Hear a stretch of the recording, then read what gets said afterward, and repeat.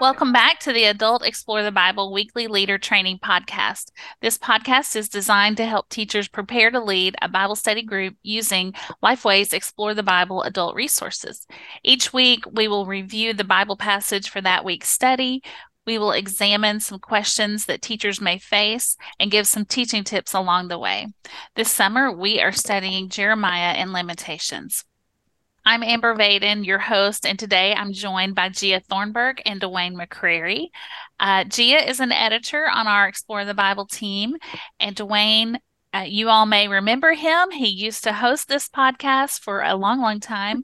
He now serves as our leader over all of the ongoing adult Bible study work for Lifeway. So we are glad to have both of you guys here. Thank you for letting us be here. Yeah, thanks. Today we'll look at session 12, where we're discussing Jeremiah 50, verses 11 through 20, and verses 33 and 34. In this chapter, in today's study, the first part of what we will look at are verses 11 through 16, and we have titled that Vengeance Exacted in our outline. In these verses, Jeremiah proclaimed that since Babylon rejoiced over their defeat of God's people, they would be disgraced before all nations. God called for the enemies of Babylon to assemble and begin to encircle her. They were to completely defeat Babylon as the Lord exacted vengeance on the ones who had abused his people.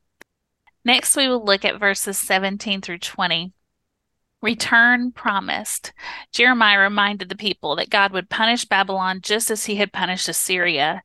He would also lead his faithful people to return to the promised land. The sins of his people would be wiped clean, never to be found. And then finally, in verses 33 and 34, redemption assured. Jeremiah reminded the people that God was stronger than any earthly kingdom. He would be a champion for his people, and he would redeem them, and that would bring lasting peace. God also would bring suffering on those who mistreat his people. The summary statement for this whole session today is judgment awaits those who defy God. So let's take a look. We have a few questions to ask. Question number one is for Dwayne. What do we learn about God's nature in this passage, and why might some people struggle with the idea that God exacts judgment? Yeah, that's a great question. When we look at this, there'll be some folks, they'll say, well, Babylon deserves it. Mm-hmm. You look at verse 15, the end of verse 15, it says, since this is the Lord's vengeance, take your vengeance on her. As she has done, do the same to her. In other words, you're just returning the favor, I guess would be the best way to put it. Babylon has been ruthless to many people, and it'd be easy to say, well, they deserve it. Yeah. You can also see that God is demonstrating his faithfulness here. He's still faithful to his people. He's allowing Babylon to understand that, to see that God is always going to be faithful to his people. You know, you mentioned the question, why will some people struggle with this idea of judgment? So many times we want to focus on God is love, and that is one of the attributes of God. But he's also holy, just, and righteous. And we forget that. I forget that sometimes. And I wish there was a greater understanding for us as believers of who God is in our own lives. It would change how we view life. One of the things that I came across while preparing for this podcast is we like to define God because, think about this statement, because we don't like how he defines himself. Mm. So we would rather create our own God than the God of the Bible so that we feel better about who we are. And, you know, there's some hard things in the Bible about God. We're told he's one, but there's three. How do we explain that? I don't know how to explain that. I don't know how to understand that. I just know that's what the Bible says, so I just trust it by faith, and that's what I do. There's other things in Scripture that's, you know, God is decided God is love, but yet we see what happened at Sodom and Gomorrah. We see what happened at the flood with Noah. And so we still see judgment. But, you know, one of the things I would say is if there's no punishment or judgment, there's really no love. Those things go hand in hand. One way I could show I don't love my kids is neglect them, but that's not the case here. God loves us, and he demonstrates that by him disciplining us. His holiness is a part of that action there. So you see all of those attributes of God being displayed at this point.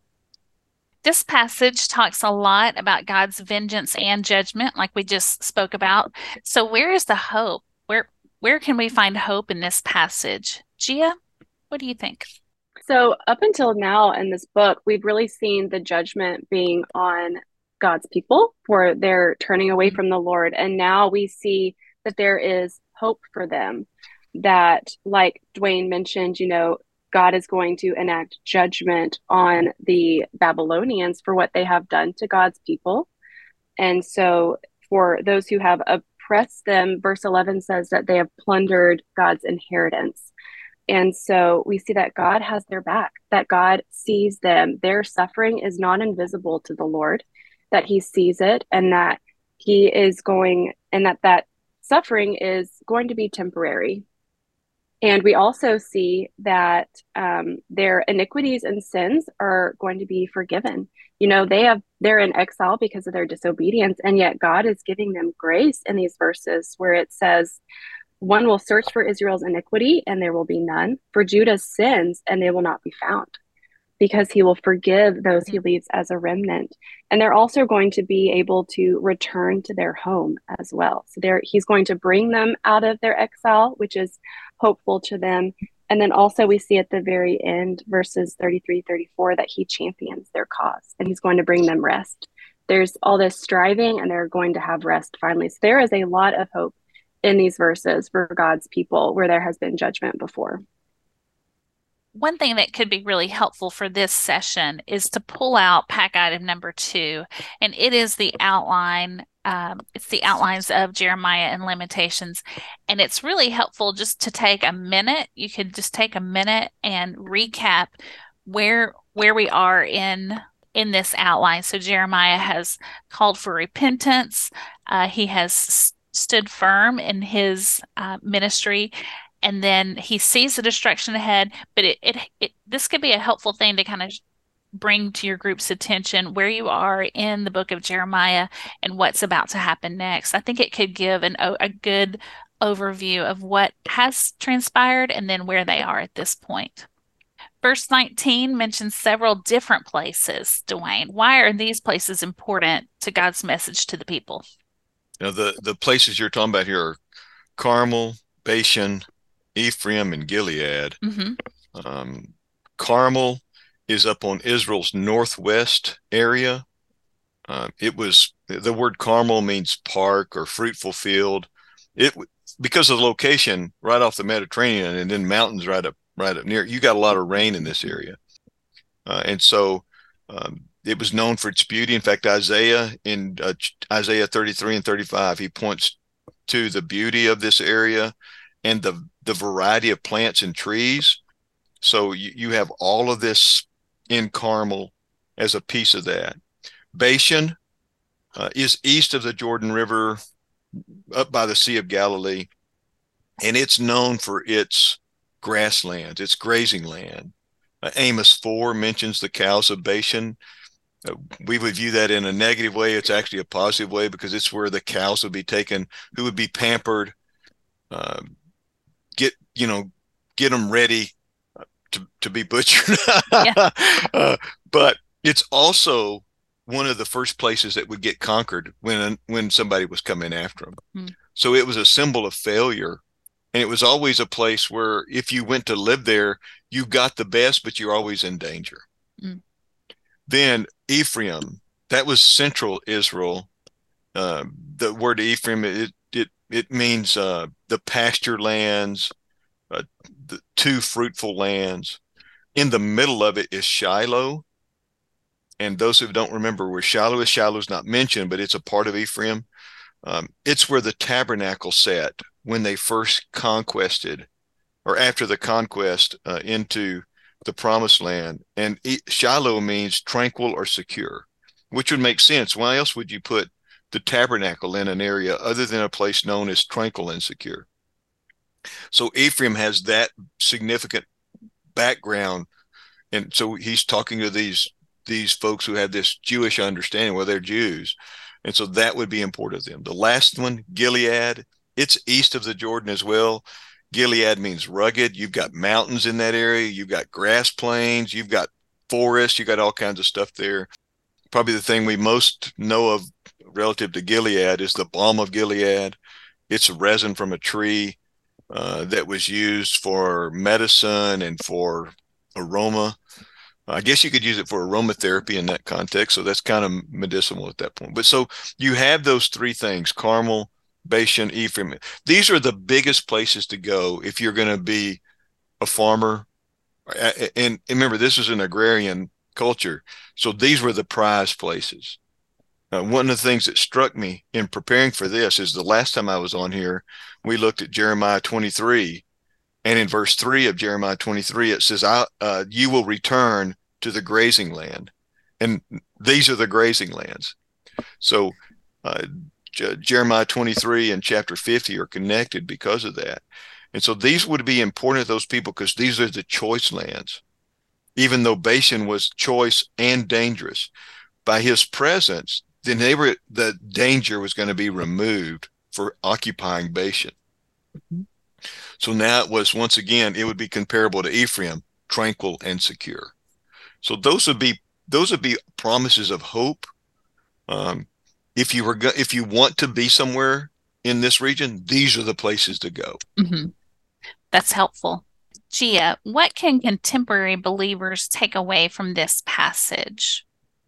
Yeah, so I think the first point that you can see for contemporary believers here is actually our summary statement. Judgment awaits those who defy God. So, there's going to be judgment on those who defy God and also those who oppress his people. And it's kind of like we talked about earlier, the Lord sees us. We're not invisible to him. Our suffering isn't invisible to him. And I think in light of that too, in our suffering, we can be lights to those, even those who oppress us, depending on our response. And another point that we can see is, I pulled this from our personal study guide. One of the application points says God's justice includes forgiveness, not just discipline, which I really loved that because we do see that forgiveness of the Lord's people where they had judgment before and they are in discipline right now in exile, but there is forgiveness on that other side because of who God is, because he is love. He does discipline us, but he's also a forgiving and merciful Lord as well. Yeah, one of the things that strikes me in this passage too is how there's a warning in here for us. We see somebody who fails and we view them as a foe or an enemy, or we see the demise of someone or an institution that we define as evil. And I know some of those things are evil and should be celebrated, but there is a warning here about showing humility and grace when people fail. We don't do that very well anymore. I mean, if you go to Twitter, you're almost afraid to post on Twitter because you don't know who's going to say something back at you. But you look at it, there's not a lot of grace shown today. And the people of Babylon showed no grace at all in that context. And so there's a need for us to demonstrate humility and God's grace when we see people we count as an enemy fall. They're still creating an image of God. There's still hope for them until the day they die that they may accept Christ. And we don't live with that burden, unfortunately. We don't view it that way. We view them as a us and them. And too many times when we do a us and them, we define them some way. We give a name, whatever name it is, to justify us viewing them as them, so we don't have to deal with them. And we feel good about it because us giving them a name makes them something less than what they really are. And that's not what the gospel would have us to live out in our lives. because we too can be in that same boat. Oh, they made a big mistake, so they deserve God's judgment. Like we're not capable of making a mistake. We are capable of making a mistake. Yeah. So I think there's a strong reminder here. Babylon deserved what they were getting, but the part of the issue was they celebrated the demise of God's people, and that puts yourself in a dangerous place. That's helpful. I want to point out the key doctrine because it can be a valuable part of your Bible study discussion this week. So our key doctrine is on the last things. According to his promise, Jesus will return personally and visibly in glory to this earth.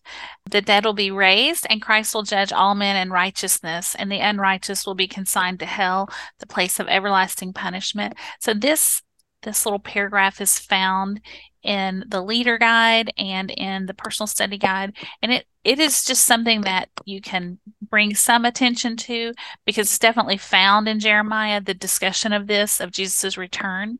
And so it can help just clarify that teaching for some of your group members. Dwayne, it's been good to have you back on our podcast. And hey, it's fun to be on this side, I'll just tell you. And Gia, we appreciate all that you've added to this discussion as well. Is there anything that you would add? I think two big statements I would remember when I'm teaching this lesson is that God will judge, but God restores. And we got to keep that in mind. From time to time in the podcast, we mention different resources in the Explore the Bible family, things like the Leader Pack, the Adult Commentary, or Quick Source, just to name a few.